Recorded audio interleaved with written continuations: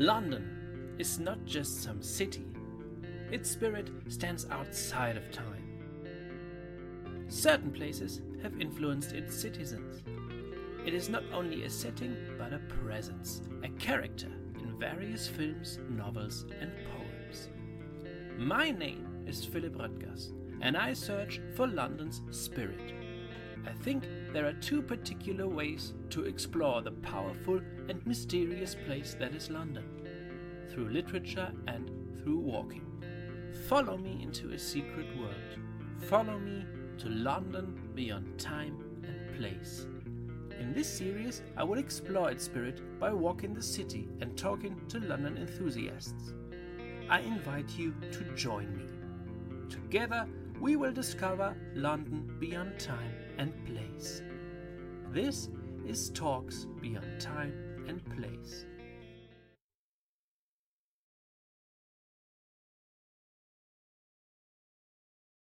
Hello everybody to Talks Beyond Time and Place. My name is Philip Röttgers and my guest today is T.G. Campbell.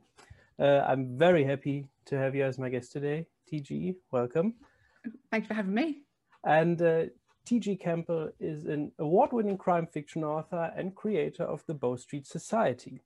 Now, what is the Bow Street Society? The Bow Street Society is a fictional group of amateur detectives operating in Victorian London that feature in the murder mystery writings of the author T.G. Campbell. Each of its civilian members has been enlisted for their unique skill or exceptional knowledge in a particular field derived from their usual occupation, and members are assigned to cases by the Society's clerk, Miss Rebecca Trent, and based upon these skills and fields of knowledge. So there are several mystery books and short story collections about the Bow Street Society. So my first question is actually, I gave a bit of an introduction, but maybe you can explain who or what exactly the Bow Street Society is. So, as you say, the Bow Society is the group of amateur detectives. So they operate in Victorian London, and the idea is really that they're ordinary people who have ordinary jobs. So there's a doctor, there's an illusionist, architect, and the difference is that they use the skills and knowledge from those ordinary jobs to actually solve the crimes. So rather than being sort of retired police officers or people with like a military background, they actually are just normal people just trying to make ends meet. And so depending on what case they get called into, it depends on who gets assigned. So you don't always have the same combination of detectives each time. As you say, Miss Trent is the one who will listen to the potential cases from the clients and decide if they're going to have it or not. And then if they do decide to take it on, then she'll then assign members based upon the skills she thinks will be needed to solve the case. Great, yeah. And how many books or stories are out? At the moment, there is four full-length books out, starting with The Case of the Curious Client, and there's 4 short story collections out under the Bow Street Society casebook, and there's 5 short stories in each of those, so there's 20 of those. And there's also a short story in the UK Crime Book Club's anthology Criminal Shorts as well. Okay, so quite a lot to discover yes. there, which I think is great. And where did the idea for the Bow Street Society come from? Well, I've always had a love of crime fiction, particularly Agatha Christie, sort of Hercule Poirot, sort of that golden age sort of era of crime fiction. But I sort of realised that a lot of crime fiction only focuses on one detective, or if they do have more than one, it's just like a partnership. Also say they tend to focus on people who are either part of the police or have had sort of police background or military background. And I was just sort of thinking, what about just people who are just the ordinary person in the street? What, they surely have skills that are applicable to, investigating crimes. So really sort of wanted to do something that was a bit different, tried to do something that's pushing the boundaries of the genre by having multiple detectives, but not just having a group of detectives that you meet every time, but a group of detectives that does change, is quite dynamic, and just generally just trying to, as I say, push that boundary in. But also the basis really is that people can actually envision themselves as being part of the Bow Society. The difference is when you read sort of things like Hercule Poirot, then you're all sort of very much sort of looking at it from the outside. Whereas the Bow Society, you can actually, just by having an ordinary job yourself, you can actually envision yourself being a member as well. Yes, that's right. That's true. And yeah, as you say, Agatha Christie, I read a bit about it when I researched for our talk, that you were influenced by her. But when I read some of your your stories, I also thought, yes, of course, there's Agatha Christie in there. And also, I think a bit of Arthur Conan Doyle, the whole Sherlock Holmes thing, of course, I was reminded of that as well, but also because of the setting in the Victorian period. Yeah, because of course Agatha Christie was a fan of Conan Doyle, and she was a fan of the Sherlock Holmes stories, and it was, I think, based upon her sisters telling her to daring her to write a detective story, that she ended up with The Mysterious Affair at Styles. Yeah. So yeah. One author influences the other. Yeah, and then, it keeps going. Yeah, it keeps going. Maybe we'll find someone who's going to be influenced by you then in the end. That would be nice. That would be, maybe. Who knows? Maybe. Yeah, you don't know. Yeah. And what kind of story emerges from that? That would be interesting too. It would be very interesting, to see how that went. Yeah. So as you said, it's set in the Victorian period. So how and when did your interest in the Victorian period and its literature also begin? Well, I've always had an interest in sort of crime fiction from other eras. Say Agatha Christie is sort of that sort of 1920s onwards sort of era. But when I was at university, as part of my English studies degree, we actually studied Victorian literature. I did a module on consumerism. So that was really interesting, sort of reading like Lady's Paradise, read How We Consume Pride and Prejudice, also various Dickens books, which I really enjoyed. So that's where it sort of stemmed from there, really. But it also is connected to my love of true crime and the history of the police. Obviously, the Metropolitan Police was formed in 1829. So it's just that fascination with how it sort of was created, how it evolved during those early years, and really sort of became what it is today, really. So those two things is what really sort of drew me to the Victorian era, and why I actually specifically wanted to write in that period as well. Yeah, sure. I also studied, it was called English Studies and then English Literatures and Cultures in the MA. And we also, yes, of course, covered some Victorian literature, but we also read Who Killed Roger Ackroyd by Agatha Christie. So I was just reminded of that. So what do you think, why are so many people still fascinated by the Victorian era? I think it's one of those eras that superficially is quite different to our own era, but I think it comes down to the fact that I remember went to a writing historical fiction workshop, and she said that even though sort of superficially things change and technology changes, people will always fundamentally be the same. So we could still, even though it's obviously a very long time ago, we can still connect to the people of that era on a very fundamental level. You know, human nature generally is something that we can always connect to. So I think people also are more interested in different aspects of the Victorian era, because obviously you always have the representation of the extremes, of people in extreme poverty or people who are really wealthy. But I'm sort of more interested in sort of just the ordinary, just people in between, just the people who are just trying to make ends meet, just trying to get, get through the week. So I think, as I say, people just generally just still fascinated by it because they can still relate to the people who lived in that era.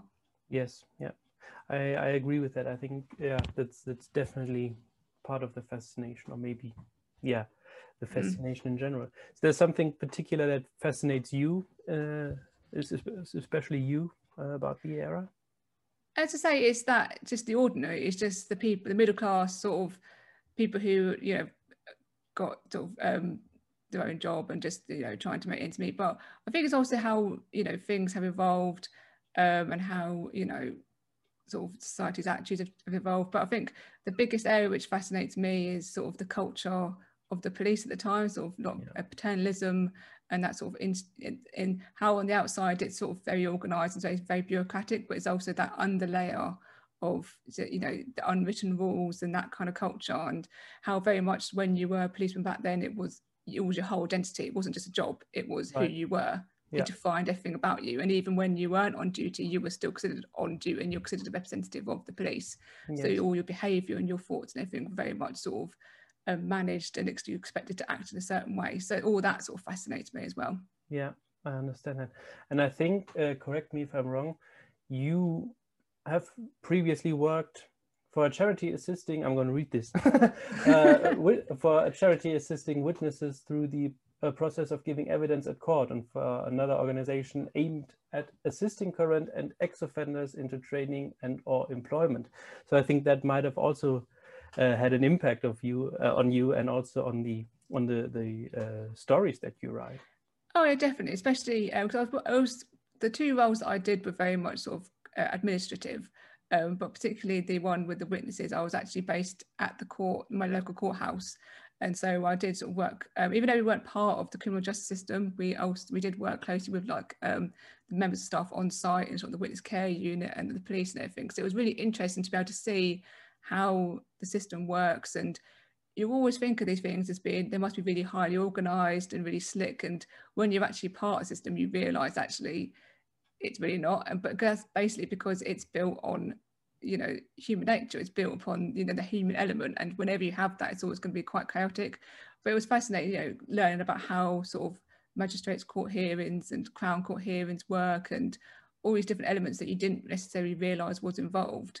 It's really interesting. But also you definitely got an idea of the human impact of crime, and even if somebody wasn't necessarily a direct victim of that crime, it could be that they were reminded something happened to them years before. And we were never permitted or, you know, expected to know the details of a case, because we were an unbiased service, so we supported both prosecution and defence witnesses. But say you always, you know, I'd always ring up the witnesses first and see if they'd been to court, and if they hadn't been to court, then we'd arrange something called a pre-trial visit, where they could go to an empty courtroom and be shown around by a trained volunteer and explained, like, you know, who's who in the courtroom, what's going to happen.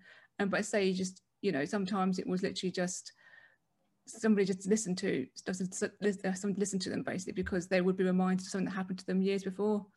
So it was, you know, definitely gave the insight of how even the smallest crime can have a massive impact on somebody's life, even if sort of legally it's not seen as a serious crime. So it's definitely an awareness that I do bring to my books, and that how, yes, there is that mystery, that element, there's that sort of clue puzzle element, which is the fun aspect of it, but it's always that underlying human impact of crime that you should always be aware of as well. Yes, definitely. Definitely, yeah. Right. Yeah. So when did you start writing? Maybe your own fiction in general, but also Bow Street Society? Well, the first Bow Society book came out in 2016, but I'd sort of started sort of playing around with crime fiction and sort of clue puzzle format when I was about 14, 15. And for my friend's 60th birthday, I wrote a short novella based upon that format. That's never been published. I don't know if it actually ever will see the light of day. But that's basically one day you're gonna have to publish that. That was the real first. Yeah. So that was more very much sort of based in the 1930s, sort of more that sort of Agatha Christie sort of style. It was very short. I might have to like revisit that and rewrite it, but that was what I first did to sort of play around with that format. And then I did a few other things, and actually even at one point I attempted a epic fantasy, which was an absolute epic failure, so it's definitely not seeing the light of day. I think many people tried that. I also did. I also tried writing fantasy, but yeah, somehow everybody, most of the authors I talked to during some stage in their life, they try to write fantasy. Yeah, it was more because my friend at school, she used to write fantasy, so I used to write crime. So we swapped genres, and that's where it started out, was see if we could actually write in each other's genre, and yeah, it didn't work. Okay. But I just had an idea. I don't know if you let the if there's also the element of time in the Bow Street Society. So right now it's set in the 1890s. But if the stories develop, you're gonna come one day. Maybe you'll end up in the 1930s, and then you can.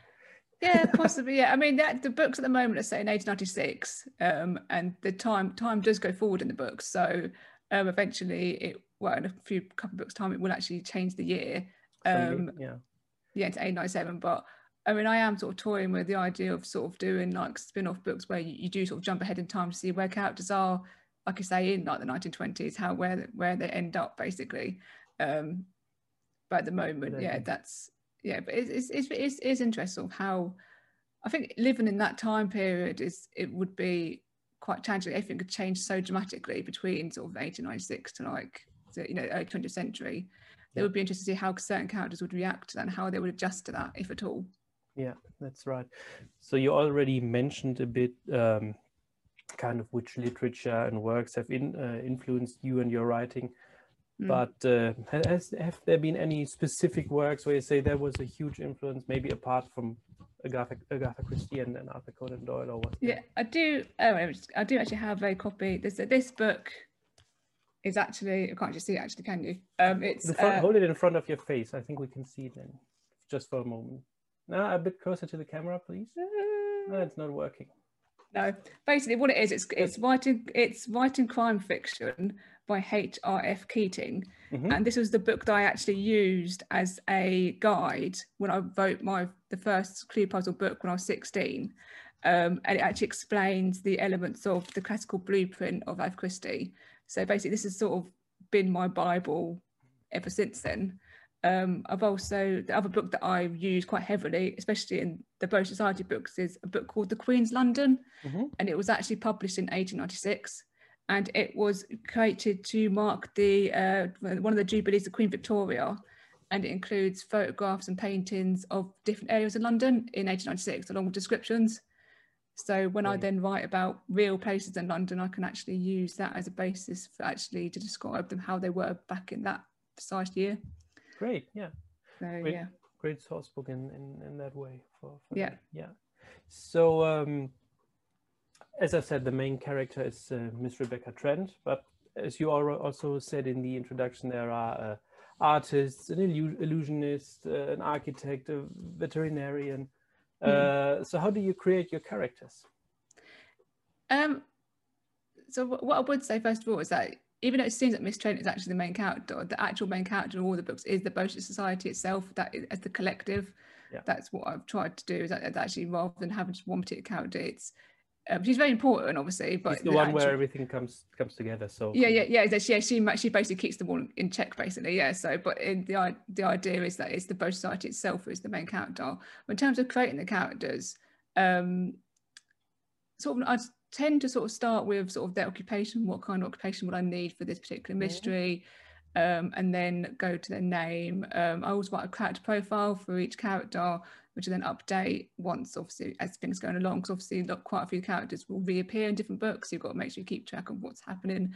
But very much with the characters and their occupation is very much sort of dictated by the research. So you almost have to sort of find out where the occupation is now in modern times, and then rewind it back to what it would have been like in 1896, because then that could then influence where they live and what kind of financial social status they might have had. Could they have afforded to actually have been in that occupation?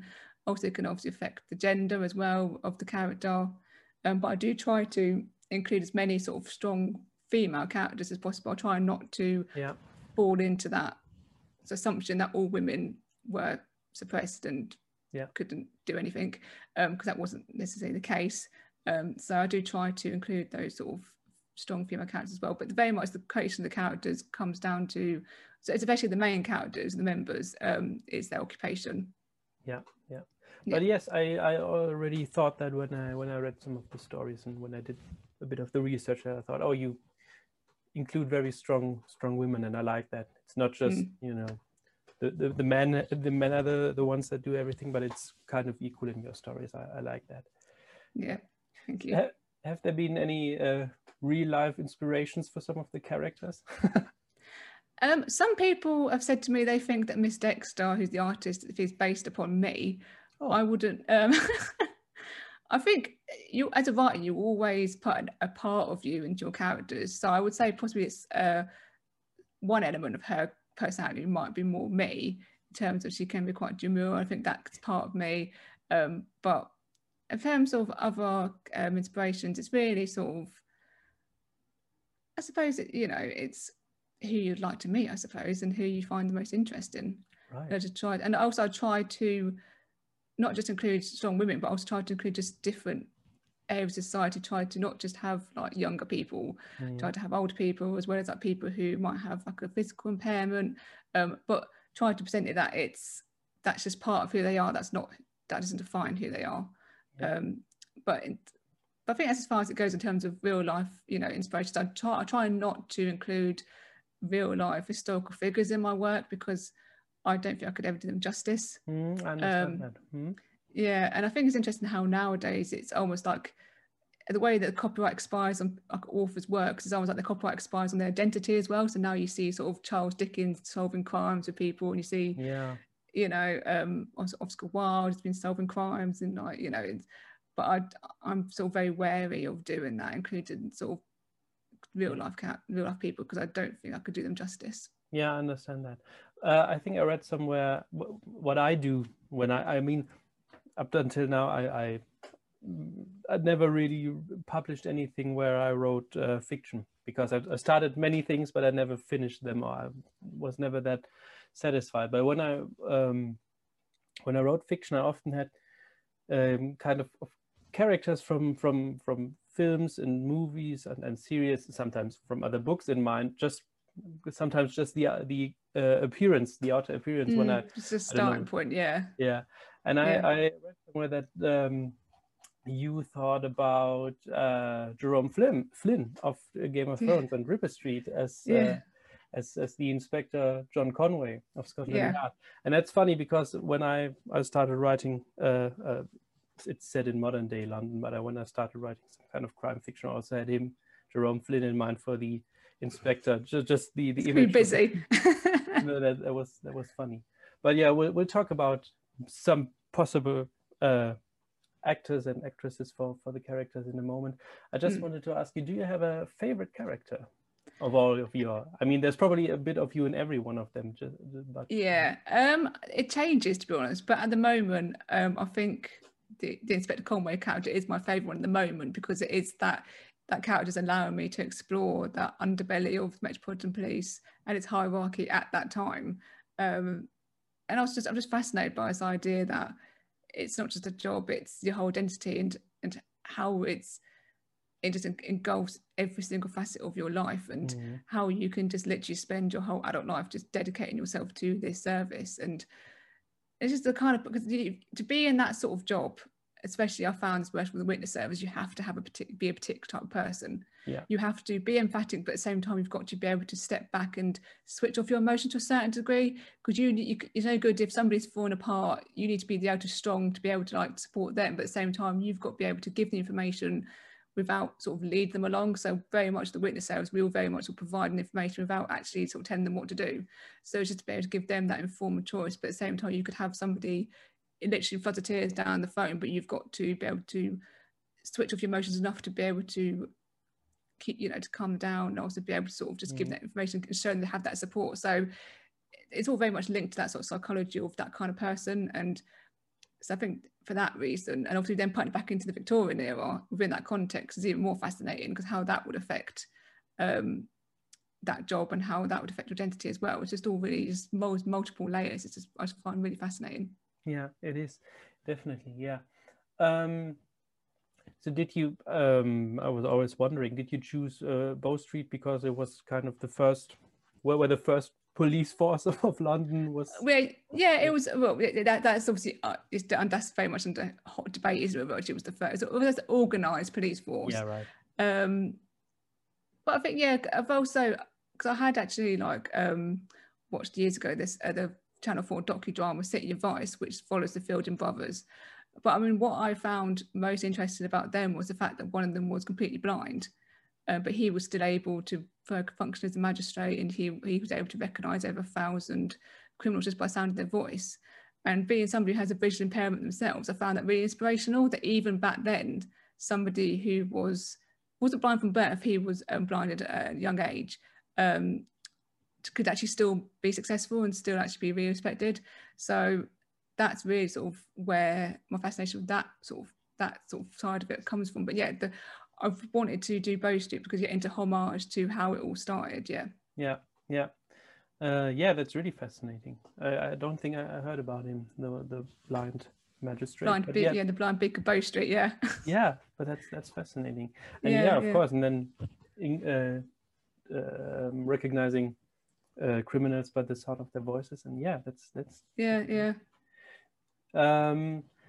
so as I said, as you also said, there are not also the books, there's also the Bow Street Society casebook, the collection of short stories. So it seems to me as in any way that you always seem to find inspiration for new stories. So do you find it difficult to write the stories, or do they come naturally to you? It can be quite difficult, because one rule that I've given myself for the short stories is that there should be no murders in them. So whenever I come up with an idea, it always inevitably starts going into like a murder plot. I'm like, no, it can't be a murder plot. It has to be something else other than that. So that's one element which I do find difficult to actually sort of get around, really. But then that sort of challenges me to actually think of something else, basically. But with the short stories, I always start with which two members do I want to investigate this particular case, and then I'll then go from there in terms of trying to form the idea, because obviously whatever the crime is needs to be somebody they can actually use their skills to actually solve. So it's no good to just turn up, ask a couple of questions and they just solve it based upon that. It needs to be, right, well, we've got this knowledge, apply this knowledge to then be able to have the key to solve the mystery. So it can be quite difficult to think of new ideas, to be honest. Yeah. But it's very good to be able to sort of expand the universe and expand the characters and beyond just the murders as well. So. Yeah.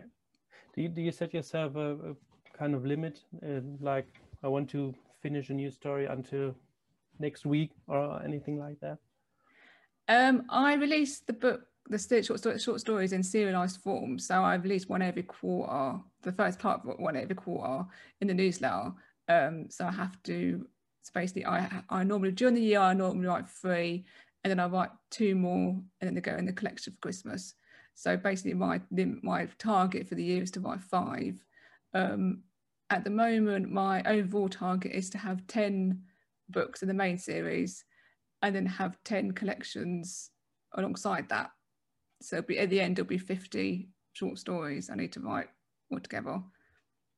So I've got quite a few to go yet. Yeah, quite a few to go, but you manage to write very good stories anyway. And well, thank you. You are always have inspiration. I think you won't find it very difficult. So also because I imagine, and I think, yeah, you put a lot of research into your stories, obviously. So and maybe I also already said that to you, but when I talk to other writers, and including me, it's often that they say that the research, of course, often takes more time than the writing itself, but can be as fun or more fun sometimes than the writing itself, finding out new things and stories. So do you agree with this, or do you find it difficult to do the research? I loved doing the research, and I particularly love doing research with actual original documents and sources from the time. I try to get as close to that period as possible. I mean, I use Oxfam's online shop's antiquarian book section quite a lot. I buy quite a lot of books from there because they have actually got quite a good selection of books from the 1890s, like half the 1800s. They're not in perfect condition, but at the end of the day, I don't want them for what they look like. I want them for what they've got in them. Right. Because I think that's the best source you can get if you're writing in that period. Yeah, from actually the voices from the people actually who were there. And I was lucky enough to go a few years ago to the National Archives, and they had a Victorian crime evening. They actually had out the original documents from the Jack the Ripper case. Oh, wow. So they had some of the police statements there. They also had the letter from Oscar Wilde was there as well.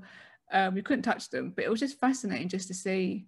You just think it's amazing that those documents have survived all this time. Because I think nowadays it's such a throwaway culture. Everything's digital. Yes. You wonder if that would actually even exist, but you just think how many people have looked at these documents, how many people have actually handled them. It's just amazing, really. So but yeah, definitely find the research the most fun bit. And what I always find really interesting is how like you can plot out your story and then you do the research, and then that will actually mean you have to change your story, particularly when it comes to sort of like the forensics and sort of the pathology type of thing. You sort of think, well, we know what the knowledge is now, but what was it like then? What could they realistically detect back then? So that's really interesting. But yeah, I do find the research part of it really fun, to be honest. Yeah, I understand that. And as you say, I mean, the interesting thing is you can like find the documents about the Ripper case. You can find it all online, as you say. You can read it all on the internet, but it's still different to see them in front of you, the originals. It's still there's still something about it. Yeah, so because the Metropolitan Police Service historical collection will be, they're moving at the moment to a new site, but they will be opening a new reading room sometime this year, obviously once COVID restrictions are lifted. And they've I've actually interviewed the curator there, and she said to me that they do actually have Inspector Aberline's scrapbook, sorry, of all the articles that were the cases that he'd been involved in, as his personal scrapbook. They actually have that as part of the collection, which you can request to see, and it's got his annotated notes. But they said, interestingly, there's no articles about the Jack the Ripper case in there. Yeah, I heard that. Yeah. That's really interesting. But I would love to see that. That would be. Yeah, I would love to see that as well. Yeah. I said, if you go to these places, you think I need to go have something in mind. Otherwise, I will literally spend a week there just looking at everything they've got. Right. Yeah. But you must you must also have quite a collection now. I mean, with all the research you do and all the things you read. yeah, I've got I've got a whole shelf on my bookcase. It's literally this literally's got contemporary books from the 1800s that I've bought just this year. So I've got books about palmistry. I've got books about sort of the kind of the mind and the face, of like, you know, how they use their face to sort of determine people's characteristics. And obviously you've got to be careful in terms of obviously how that's perceived now is different how it's perceived then, but also I've got something as mundane as like books on ceramics. I've got a book on tools in the workshop from the 1890s. So if they go to a workshop, they can know what tools they've got. I've got recipe books. But yeah, I've also got other books that are more contemporary about I've got the Official Encyclopedia of Scotland Yard. I've got a book about the Writer's Guide to Poisons. I've also got another book which is really good called The Secret Poisoner. So whereas the Writer's Guide to Poisons will tell you the effects of poisons are, Secret Poisoner gives you case studies of how they detected poisons in criminal cases during the 19th century. So it gives you that sort of scientific side of things and how they, you know, the limits of actually being able to detect poisonings in murder victims back at the time as well. So that's been really helpful. Yeah, sure. Yeah. Oh. So you're probably an expert on most of these things now. If I want to know anything about a particular subject from the 1890s, I'm going to ask you. Maybe you know it, or if you don't know it right away, you have the book where we can. Yeah. Well. Yeah. Great. So, and you also on your website you also write a blog about Victorian Britain, and. So was there something like the strangest story or fact about Victorian Britain that you found out? What I found most interesting was the history of the word copper. But of all the ones I've actually done for the blog, it has to be the memento mori pictures of like the Victorian tendency to take pictures of their deceased loved ones. Yes. Because quite often that would be the only time they could afford to have those photographs done. I think that sort of speaks volumes about how the Victorians weren't as squeamish about death as we are nowadays, because unfortunately it was a common, you know, part of life back then, basically. Yeah. But in terms of what I've actually done for the blog, that's, I would say, the most interesting and strangest fact I found out so far. Yeah. I remember when I read that for the first time and I saw some of the photographs, I was like, whoa, I don't know, I was 17 or something like that, but I didn't expect that because at that time I didn't know that much about the whole period and about the Victorians, but I was, wow, this is strange. Yeah, it's strange. A photograph with a dead loved one, that's really strange. But yeah, as you say, it was, they had a different attitude to dead and to dead people. Yeah. So you also do great and atmospheric readings of your stories that can be heard and found on YouTube. Have you also thought about doing the stories as audiobooks and also with several speakers? Because I think some of them might really work. I mean, what you do also works. It's great, but I sometimes think that would be also very nice if you had, you know, the different characters, different voices. Yeah, I am actually in the process of working on actually getting that sorted. So I have got some voice actors who will be doing different voices for different characters, because very much obviously because there's several members in the society and you do have certain scenes where they're sat around a table having a meeting about the case, you very much do need that difference and that distinction between their voices rather than having one person reading it. But my intention to have, so we have one actor doing all the female dialogue, but changing their voice to be able to change the accents and everything, and have another actor who would do all the male dialogue, but again changing their voice and accents to reflect the characters, and then I'll be then doing the description and narration in between. Yeah. So that is what I'm working on at the moment. Yeah. If you ever need anyone with a bit of a German accent, ask me. Oh yeah, I'll let you know. Yeah. Yes, please do. Please do. Oh yeah, I will do. Yeah, don't worry. I'll hold you to that. You've also been at several book signings and events. Was there one that stuck out that was really special in a way, or were they all great? Oh, they've all been great. I mean, so far I've actually only done the UK Indie Fest, because I think I was down to do a couple, or do a few last year, but obviously because of COVID they were postponed. But I have also done the History Festival in Northampton. So it wasn't actually a book signing, but that was a lot of historical reenactments. But the UK Indie Fest in Bradford, obviously, was really good. I did my first talk there about how to make a book trailer, so that was really good. And they're a really great bunch of people. And I think book events in generally for the indie author community is really supportive, and you get to meet some really good, really great people, and you can network, and everybody's really keen to promote each other and to help each other out wherever they can. So if you can get involved in book signings, it's definitely worth doing. Right. Yeah. Yeah, and as you say, it's often about the networking and getting to know people. And I think I also read that when you went to one of the Whitechapel Society meetings, you met some people there, and there were also, I think you were, right? Or am I wrong? I went to the Jack the Ripper Crime Conference. Yeah. Okay. Yeah. So that is that was basically set up to for Ripperologists to meet annually to discuss their latest theories on Jack Ripper crimes.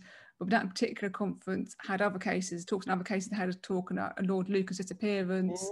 They had another talk on the BTK killer. But also had a talk from Professor David Wilson, who is a really sort of eminent criminologist in the UK. So I got to meet him. That was brilliant. And I also met Martin Fido, who had co-authored the Scotland Yard Encyclopedia. And he actually signed my copy, so that was really good. So that's I think that is due to be held again this year. It didn't happen last year. I think it's due to be held again this year, but that is very much sort of academics and people who are interested in the Jack the Ripper crimes. Yes, yeah, and I think that's the thing. You meet people, you get to know other people, and then you have you can kind of share the knowledge. Yeah, right. Yeah. Exactly, yeah. I would have loved to meet Martin Fido, but yeah. He was definitely a character. yeah, I heard some stories about him from various people, and I think he was great. So would you like to go back in time and visit London in the 1890s? I would, but I would probably want to stipulate that if I could just go back and observe and not necessarily interact, I wouldn't want to accidentally change history. But I also think it would be if you could just go back and observe and not be known that you were there, I think you could find out a lot more than if people, especially as a woman as well, you wouldn't necessarily have as much access to places. But I think if you could just go back and observe and just, is that sort of fly on the wall type thing where you could sort of watch people interactions, and I could just watch the police in Scotland Yard operating without obviously them knowing I was there. So I would love to be able to do that, but I wouldn't necessarily want to go back and live there. Yeah, me too. I would the same as you. I would like to go back and just observe, not interacting, because as you say, I wouldn't want to mingle with the past. I don't know. It would be good to actually see if what your research tells you is actually right as well. Right. So better go back and double check. Yeah, would also be interesting, but that's another thing. If you went there and say, as you say, women don't have that much. I didn't have that much access. You would go there and say, in 130 years of time, I would be allowed to go in there. That would probably cause a lot of chaos. Yeah. Oh yeah. So you already mentioned the book where with the Queen Victoria for the Jubilee, and with the images of London and of locations. But have you also been to places that you write about in London now for research, or when you wrote the stories? Yes, I've actually been to Bow Street. Unfortunately, by the time I got to go to Bow Street, the Bow Street Law Court and Police Station actually closed. Mm. But that is a part of that is due to open hopefully again this year as a museum, the Bow Street Police Museum. So I'm going to be one of the first people to go there. But I have been I do try to include real places in London in the books if I can. So I've been to Kew Gardens, the Lily House. I've also visited quite a few of their museums. I've been to the Magic Circle, had a guided tour around there. That was very interesting. I've been to the old operating theatre in Herb Garrett, which has got the original operating table in there. You can actually see all the saw marks and the box of sawdust underneath it, which is very interesting. So I'm quite lucky that I live only about half an hour train journey away from London, so I can go to London quite often. Yeah. I've been to Charles Dickens' house in London as well. That was really interesting. I think if you can go to the places, it's always best to do that, because if you are going to be writing about them, it's good to be able to actually, visualize them. There's obviously certain places that I can't go inside of. So the old Scotland Yard building is still there, but it's still used as a government building, so I can't just wander in and be like, oh, I'm just doing research, don't mind me. Maybe you should give it a try. Yeah, I don't think they would let me. But it's good to be able to actually go and see it from the outside, though. And it's weird because you sort of think, I'll write about these places, and you do then sort of feel as though, in a strange way, you sort of feel you've come home. You sort of feel like you've got that spiritual connection to them, even though obviously you've never been inside, you've never worked there. You just feel you do have that connection with them. Yeah. Let me know when you want to go to the Bow Street Bow Street Museum. Because I also want to go there. So yeah, I would join you. Oh yeah, because it's in the old mail cells of the old police station. So I was actually lucky to be able to interview a former police officer at the Bow Street Police Station, and he sent me a load of photographs when he used to do guided tours around there. So he's got the photographs of the inside and everything. So I'll let you know, because it's going to be amazing to be able to go in the building, like, oh my God, I'm actually in the building. Right, yeah. And it's the building that we can see behind you, I think. So yep. Oh no, this is actually the Bow Street Society house. This house never actually existed, but the Bow Street Police Station and Law Courts is featured in the book. So in terms of geography, their house would be a few doors down from that building that actually existed. So you can visualize where they would be in terms of each other. Yeah. So as you said, this sketch also appears in the trailer that you did for The Case of the Curious Client. Who did the sketches, the drawings? So that was Peter Spells, and he is a brilliant freelance illustrator who does all the illustrations for all my front covers have got essential illustrations. So he's done those sketches, and he also did the ones for the short story collections as well. He's very patient and very talented, so we work really well together. Yeah, okay. And they're great and very atmospheric also. So yeah. Oh, thank you. Yeah. He has actually got a website. If you just put into Google Peter Spells, and his website will come up, and he does take commissions for other book authors, and he's done postcards and posters and everything. So if you did want to commission him, then he is open to commissions. Great. Yeah, I'm gonna add the link to the website. So yeah, while you said that, I would have put that in by then. Cool. So as I said, there's the film trailer, basically, or just the trailer for the Case of the Curious Client that can also be found on YouTube. Can you tell us a bit about that?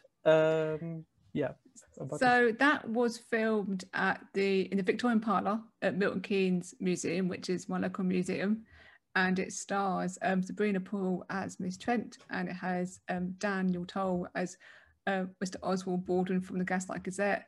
And both of them brilliant, I think. Both of them, they really, especially Sabrina Poole. I thought, oh yeah, that's Rebecca Trent. It's amazing because people saw it and they're like, oh, I didn't realise Miss Trent was that young. I'm like, yes, she is actually that young. But I think most people were just blown away by the quality of the trailer when it actually first came out. That was all self-funded, so I wrote, directed and produced that. I had James Westlake did the cinematography and the lighting for that. He also took photographs as well on the day. Darius Alexander did the sound, and obviously I had like Tim Wells, I think it's Colin C, I think, did the voice acting for the illustrator, because obviously I had the first bit of the trailer is obviously Mr. Baldwin coming into the parlour and sort of trying to get a bit more dirt about the society of Miss Trent and about the recent case, and then she again gives them the report, and then it goes into the flashback, as it were, of the illustrated bit of it, which is I'll just tell you about the case of Curious Client, and then it goes to the end, obviously. But yeah, and the musical score in the illustrated bit was composed and sort of created by Ilikachi Studio. So yes, it was all original content that we created for that. And it's great. Have you ever thought about doing more than this trailer? I mean, if you wrote it and directed it, why not? So many people said to me, this would make such a great Sunday night BBC drama. I was like, I know, but I couldn't, to be honest, it took me a while to save up to be able to do the trailer. And I wanted the trailer to not just introduce the first book, but introduce society as a whole, so I could keep using it. I think obviously if somebody came along to me and said, we would love to make it into a series, I'd be like, but I think for me personally, what I would love to do once I've actually finished the first, I mean, after 10 books, I probably will then see if I want to write any more or not. But what I would love to do would be a film, like a photo shoot of all different models and everything, and in character for all the different characters, just have a big picture of all the different characters gathered around Miss Trent, the police, and also the society members. That's what I would love to do, is actually have them all in costume and actually take photographs of them. But I think I'm very much limited in terms of what I can do in terms of another trailer. So originally I did look into like hiring the old operating theatre in London and looking at possibly using the London locations, but you get a lot of expense and you've got a lot of red tape. You've got, especially when you use the streets in London, you've got to like get permission, and it's just for just like what was going to be just a few minutes trailer, it just wasn't viable to do that. But obviously, I would love to, have it as a drama. That would be amazing. Yeah, I would love to see that. Maybe one day, maybe someone watches this talk and someone who's responsible and says, yes, we're going to do that. Because so many people have said to me, it would make a great Sunday night drama. It's like, it would, but it's whether or not people would want to make it. So which now we come back to the actors and actresses. Do you have anyone in mind to play the characters? So as I say earlier once, Jerome Flynn would definitely be Inspector Conway. I would love for Sabrina to reprise her role as Miss Trent. I think in my mind, there's nobody else can play her now. That's she was brilliant in the book trailer. And I think one of my other favourite actors is Mark Warren, but I'm not quite sure who he would play now. But in terms other than that, though, I haven't really got anybody specifically in mind who would love to be in it. But I think the two main ones would be Jerome Flynn and Sabrina Paul. Definitely. But that's good. So you're open to suggestions. Open to offers. Yes. Who knows? Maybe you'll get a call afterwards and someone says, I want to play this role, and I'm also going to find a producer. that would be amazing. Always. So I'm definitely always open to offers. Great. So you heard her, everybody who's watching. Okay. So what is your next project? So I'm currently working on book 5 in the series, and also I'll be soon be working on the next short story. And as I said, I'm also in the process of working on the audiobooks, the first audiobook, and then I will be putting together the next ambient reading of So Be the Case of the Gentleman's Gambit for the YouTube channel as well. So just a few things in the pipeline. When can we expect the next atmospheric reading, ambient reading? That'll be sometime the next few days. Okay. But I always put a link into my newsletter and the Gaslight Gazette, so if people subscribe to that, they can see it in there, or just search Bow Society on YouTube and it'll come up on my channel. You can subscribe to that as well, and it'll tell you when new videos are up. I'm going to put it all into the description so people can find it. So maybe it's going to be online by the time this talk goes online. So probably. Because I have recorded it. I just need to now edit it together and put the sounds in, and then once that's done, it just goes up. So okay. Do you or have you considered doing anything apart from Bow Street Society in the future? As I say, I've. As you can imagine, because with the way the Bow Society is, the possibilities are endless. I do very much like the idea of doing sort of spin-offs, but with each character having their own sort of spin-off title, and just to see what they do beyond their work of the British Society. But apart from that, I would like to possibly revisit that original book that I wrote when I was 16 and sort of read it as a new series. But I think, again, because I set it in the 1930s, I think obviously with the amount of research I do for the British Society, I think readers would then expect the same level of research and detail for any other new series. So I'd have to decide whether or not it was viable for me to start something completely new or just carry on building on the British Society universe. Because I mean, I love the British Society universe and the characters, and you know, I love the idea of, like, say, moving time forward, seeing where Miss Trent is possibly, because I worked out in the 1920s she would be like in her 40s, so it'd be interesting to see like what she was doing at that point.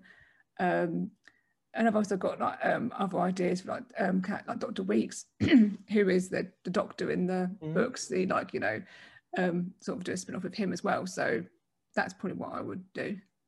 So yeah, lots of possibilities, as you say. And definitely. Maybe if you write the Bow Street Society long enough, you reach in the 1930s, and then you can add your first story that you wrote when you were 16. Oh, you can do it have a cameo, because I probably would, once the 10 books are done, I also like the idea of sort of doing like a non-fiction book about Bow Street Society's London, just literally focus on the locations and the history locations, and you also have like a section of the fictional locations that I include and why I created them as the way I did and what the inspiration is behind them were as well. So that I'll probably do that as well. So that's actually a companion book to the series. That's great. Yeah. Oh yeah, that's a great idea. I really like that. Yeah, nice. Yeah, okay, so it's gonna we'll probably be able to read that soon. Because I don't know about soon, but yeah, I think so. Yeah, well, I'm only on book 5, so I've got another 5 books to write after this, and then I will probably release that after the 10th book. Okay. So got a few years yet. Yeah, but a few more years of enjoying the Bow Street Society stories up to then. So on your website, you also mentioned your magnificent mug collection, I think from museums where you've been. Can you tell us a bit about that? Because I found this very intriguing. Yeah, whenever I go to museums or places of interest, I always go to the gift shop, and I always love to get a mug that has the name of the place on it. Because you go to a lot of these gift shops, and it's amazing how some of them don't actually have a mug with their name on it. Yeah. You'll get ones very generic. So when I do go and it is one that's got the name on it, I'm like, yes, I have to have that. So I'm actually running out of room now. I've probably got about 40 odd mugs from different places I've been to. Great. And last year I did Mug May on Twitter. So each day I had a different mug, and I linked to the different museums and everything, and I was encourage people to have a look and support them if they could. But I have, you know, all sorts from. So I went to the Crime Museum exhibition a few years ago, so I've got a mug from there. I've got a mug from the Sherlock Holmes Coffee House in Whitby. I've got a mug from Agatha Christie's holiday home. Down in Torquay. I've got just also Warwick Castle. Basically, you name it, I've got it pretty much. So. Probably last year you couldn't add much or many more mugs to the collection. No, unfortunately not. But I do intend to get out and about. And obviously, when I go to the Bow Street Police Museum, if they've got a gift shop with their mug on it, then I'll be getting it. So yeah, sure, yeah. you should do your own mugs with Bow Street Society on them. Well, in the past, what I have done at Christmas, I have done like giveaways where you've got like I've got one mug specially made. I have considered doing merchandise, but I don't think there's much of a demand for it at the moment. If people wanted it, then I probably could do them, but at the moment it's very much sort of a one-off thing that I do occasionally. I'd buy one. Yeah. But I like to do that sort of rather than a mug, I like to do like the china cups more, because I think that's more in keeping with sort of like the era rather than doing like a heavy mug. Yeah. So I did have a lady who used to do printing onto like really nice china mugs. But it's difficult to actually source those kind of mugs now. So if I can actually find someone that does that, I probably would do the more fine china type mugs with the logo on it. So yeah, sure, yeah, I understand that. Okay, so thank you very much, TG. Thank you. We're already at the end. That was so quick. Did I forget anything? Do you want to mention anything that I forgot to mention? No, to say you mentioned my website, so I'm maybe to put that in the bottom. Yeah, but that's great. That's brilliant. Yeah. Yeah. So it was great to have you here today. I'm going, as you said, I'm going to put a link to your website or the society's website.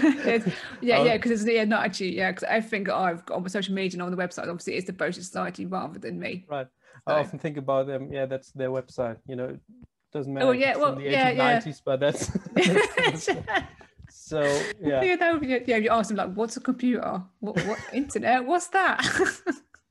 Oh, yeah, but it would be nice to somehow include just a tiny hint to that somewhere, like one sentence where someone says you can check this out on the website in one of the future stories, and everybody, or the readers would be like, what? What's the website? Yeah. That would be, or maybe in one of the readings. But yeah. Anyway, I'm going to put a link to the website, to the Society's website, to your website into the description. Thank you. And thank you very much. Thank you for having me today. It's been brilliant. It's great to have you here today. Yes. So thank you very much.